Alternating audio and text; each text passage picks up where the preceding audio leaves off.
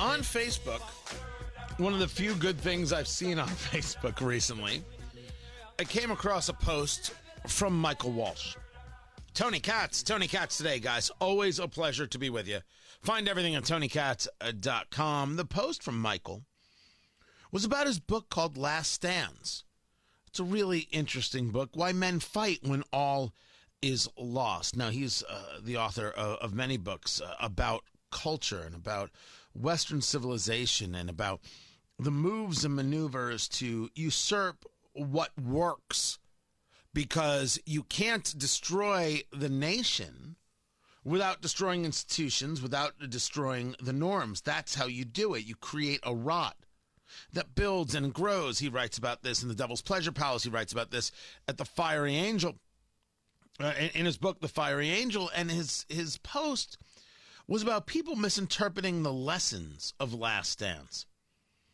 And he relates it to President Trump and the loss of the 2020 election. Going through a series of pieces of history where losses lead to victories, and getting into a conversation, as I have often discussed with you, that idol worship is a very, very bad idea. But the lessons of people who have done things are sometimes extremely important, and that other people take them on in order to be able to do better. So we see that, at least I do, as we watch a cultural rot around the insanity over Roe v. Wade, a cultural rot around the Second Amendment, where the state of New York is trying every end around in the world to ensure you can't engage firearms, blaming you, a law-abiding citizen, for what people do in Illinois or anywhere else. That you also have a radicalness happening around the idea of cult of personality as opposed to lessons a personality can teach. Michael Walsh joins us right now. You can find his work at thepipeline.org, and also his latest book, Against the Great Reset, 18 Theses Contra the New World Order, a book that he put together and edited. That's available at Amazon.com, and soon will be available wherever fine books are sold. Your argument in Last Stands, I want to start with this and then move into culture more generally, Michael. Your argument is that there is something that is to be learned in the stand itself that allows for victory's future, and there seems to be a part of, let's just say, the political right, the Republican Party, however you want to say it, that is much less interested in learning lessons and how it moves us forward. Wow, that's a lot to address in a short blog post and even a short radio interview, Tony. But thank you for having me on. Yes, I expanded that blog post on Facebook into a piece that ran yesterday, is proving to be as controversial as that blog post. It was my weekly column, which happened to fall on the 4th of July, and it's called Winter and the 4th of July.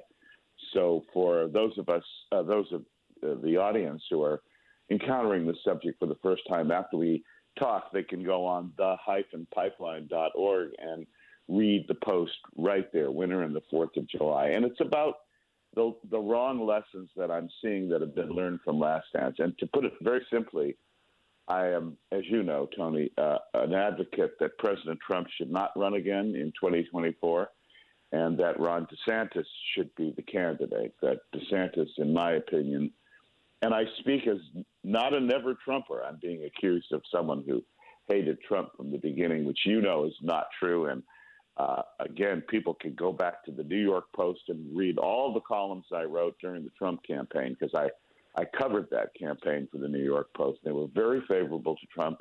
And in fact, I was one of the two people on planet Earth who predicted that he would win that 2020 election, me and Selena Zito standing alone against the naysayers. But that said, I believe that defeat is unfortunately final. There will be no Trump restoration. He should not have been, the election should not have been overturned. It's come out right, as bitter a loss as it is. And I understand. I'm being called every name in the book this morning, which is a great thing to wake up to. But I do believe that we have to learn the lesson, which is not you keep fighting and then you lose and your country is destroyed and you're wiped off the face of the earth, as many people have gone down. But you keep fighting smart so you can come back from a defeat. And those citations you mentioned earlier, and that I mentioned in Last Dance, the Greeks at Thermopylae, the Romans at Cannae, the Hungarians at Szigetvar, the U.S. Army after Custer's Last Stand. In each one of these cases, the Russians at Stalingrad, they won the war. That's the point. They won the war. And for us to win the war against the left, which we must do, and I'm not advocating we don't, I've devoted my entire career to this, 50 years this year, in fact, we have to fight smart. And we have to replace a general when the previous general has lost. And Trump, unfortunately, lost that 2020 election. I don't want to hear about 2,000 mules. I don't want to hear about ballots. The Democrats do that every single election in the history of this country. You can go back and read Plunkett of Tammany Hall and learn how they did it in the early 20th century. What we have to do is fix the laws that were changed because of the COVID hoax, and that's what it was, and restore the norms of our system and be vigilant. Because, yes, will they try to treat? They'll try to treat if your little dog Toto is running for president. They can't help themselves. But I think we need a better general, and that's what I'm advocating. So, but I read it, and being somebody who has been discussing Trump as we don't need the man, we need the lessons, because I am not interested in idol worship. Idol worship doesn't move me. I think one of the great examples you give going back 159 years ago to the weekend was Grant losing the battle at Shiloh, almost losing his command, and then to capture Vicksburg. And so if I was hoping you would just do a little bit of that history lesson about, like, that's a great example of an unbelievably flawed guy, an unbelievably irritating to a lot of people guy, but was the right person for the right moment, as Trump was for 2017 through 21. That's absolutely correct. Ulysses Grant, I think, is the greatest American who ever lived, and I studied him very carefully, both for that chapter and for the book I'm working on now. To put it in perspective, in April of 1862, the Union was already on its back foot. It had lost at the Battle of Bull Run. It had lost everywhere. Grant was a drunk and a washout from the Army who came back to the Army because they needed every available person they could have. Because he had gone to West Point, because he was a commissioned officer, he formed a unit, and he was in the field by early spring of 1862. And he ran into the Confederates under their very best general. I don't want to hear a word about Robert E. Lee, who is the most overrated general in American history. Grant ran into their best general, Albert Sidney Johnston, at Shiloh, and got whopped. He got beat from top to bottom on the first day of Shiloh. He and William Tecumseh Sherman, they were surprised by the Confederate attack. They had brushed it off. The Confederates attacked in vast numbers, drove them all the way to the edge of the Tennessee River. I was there a year ago today, in fact, to see that battlefield. And Grant managed to rally. He held fast. He counterattacked on day 2, which is exactly what he said he was going to do to Sherman, and they drove the Confederates back. Grant almost lost that battle. If he had lost that battle, you'd have never heard of Grant, and you'd never heard of Sherman. Even though he won it, it was at a terrible cost for the time. No one knew how bloody the Civil War was going to get.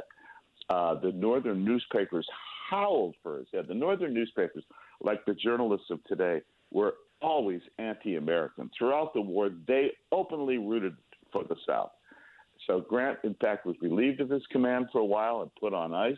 We almost lost Grant at Shiloh. And yet, a year later, on July 4th, he captures the southern citadel of Vicksburg, one of the most brilliant military campaigns ever devised. And on the same day, July 4th, the Battle of Gettysburg ends, and George Meade has held off Lee's army thanks to Lee's incredibly stupid idea of sending his men charging across an open field into the teeth of Union cannon fire, and that's what we know of today as Pickett's charge. So the North, which was ready to quit, finally had two great victories. And as I point out, it still took Sherman's capture of Atlanta in the election year of 1864 to make sure that Lincoln won that election. So it was a very near-run thing, but we didn't give up. We won the battle, and we won the war.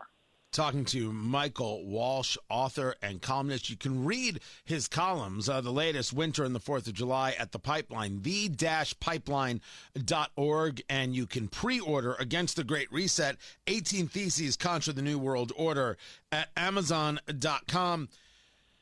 I think one of the examples of learning the lessons and not engaging in idol worship comes from the political left, because they do a remarkably good job, Michael, of cycling through who their new person up is. You never heard of Beto O'Rourke? Then Beto O'Rourke was the single most important person in the world going up against Ted Cruz until he lost, and then Stacey Abrams is the single most important person that you ever heard of. They can move it through. Why can't the right do this? No, it's interesting. When their guys get wounded, they just shoot them. They don't even try to pick them up and take them to the hospital. Bang, that's the end of it. But they do prep and they do telegraph. You will recall the election in which John Kerry was nominated for president. Who gave that nominating speech? Somebody you never heard of, Barack Obama. And I looked at that and I saw Obama and I said, this is the guy they will nominate the next presidential election. They do that. Why are we fighting this dead-end battle to do what with Donald Trump? Assuage his ego? He's going to be 78 years old at the time of the next election. Isn't one geriatric president who cannot finish a sentence coherently enough? I hate to sound so harsh, but this is a fight, boys and girls, and there is no time for sentiment. There's no time for emotion. There's no time for I was robbed. You run a campaign on I was robbed in 24, you're going to lose again. And we have to wake up, and people like you and people like me have to, at the cost of getting a great deal of opprobrium sometimes, have to tell our audiences this is the reality of the situation. Face it. And again, at every last stand, they knew what they were doing. They knew what the reality was, and they knew if they could just hold them long enough, they would win. Yes, Custer got wiped out, but not all of Custer. The entire 7th Cavalry didn't get wiped out. Most of it fought a brilliant defensive battle against the Sioux after Custer's 3 platoons were wiped out, up on top of what's now called Reno Hill. And that was a brilliant, brilliant fight back, and it broke the power of the Sioux. They never again gathered that large an army, and that was the end of the Sioux. So they lost by winning against Custer. It's what the Romans who were fighting the Greeks at the time call a Pyrrhic victory, that you win, and eventually you lose. Same thing, Hannibal did the same thing. Eventually, the Romans took a beating at Cannae like nobody ever did. They lost 50 to 75,000 men in one day, killed by swords. Can you imagine how long that took and how bloody that was? And yet they ran him to ground a few years later, and that was the end of Hannibal. And that was the beginning of the Roman Empire. So don't give up hope, but look forward. Fight the next battle, not the last one. Before I let you go, the idea of hope and looking towards the next battle, one of the things that you a term you coined and that I quote improperly all the time, they never stop, they never sleep, they never quit, is the political left. It's constant and it's consistent. And after seeing the New York Pistol and Rifle Club, their association versus Bruin, the overturning of Roe v. Wade, the conversation about Maine and how you have to be able to provide the dollars that go to students who want to go to religious institutions. The answer is end the filibuster, which President Biden has come out in favor of, and as a follow-up, pack the courts, which is something they've always believed in. This destruction of the institution and really the proactive speaking of the institution shouldn't be trusted. It's illegitimate. To hell with these people, etc. This has always been the desire. They're just now, well, I still have about 60 seconds, Michael. They're just now completely willing to say, we want to burn it all down. Well, you saw the poster, F the Fourth. that Democrats came out with yesterday. NPR, for the first time in 30 years, national propaganda radio, did not read the Declaration of Independence. They don't like the Declaration of Independence. It's racist. It's mean. It's sexist. It's not equity. Shut up. These people are showing you who they are, and you have to face the fact they are not your friends. They may be your neighbors, but they are not your friends.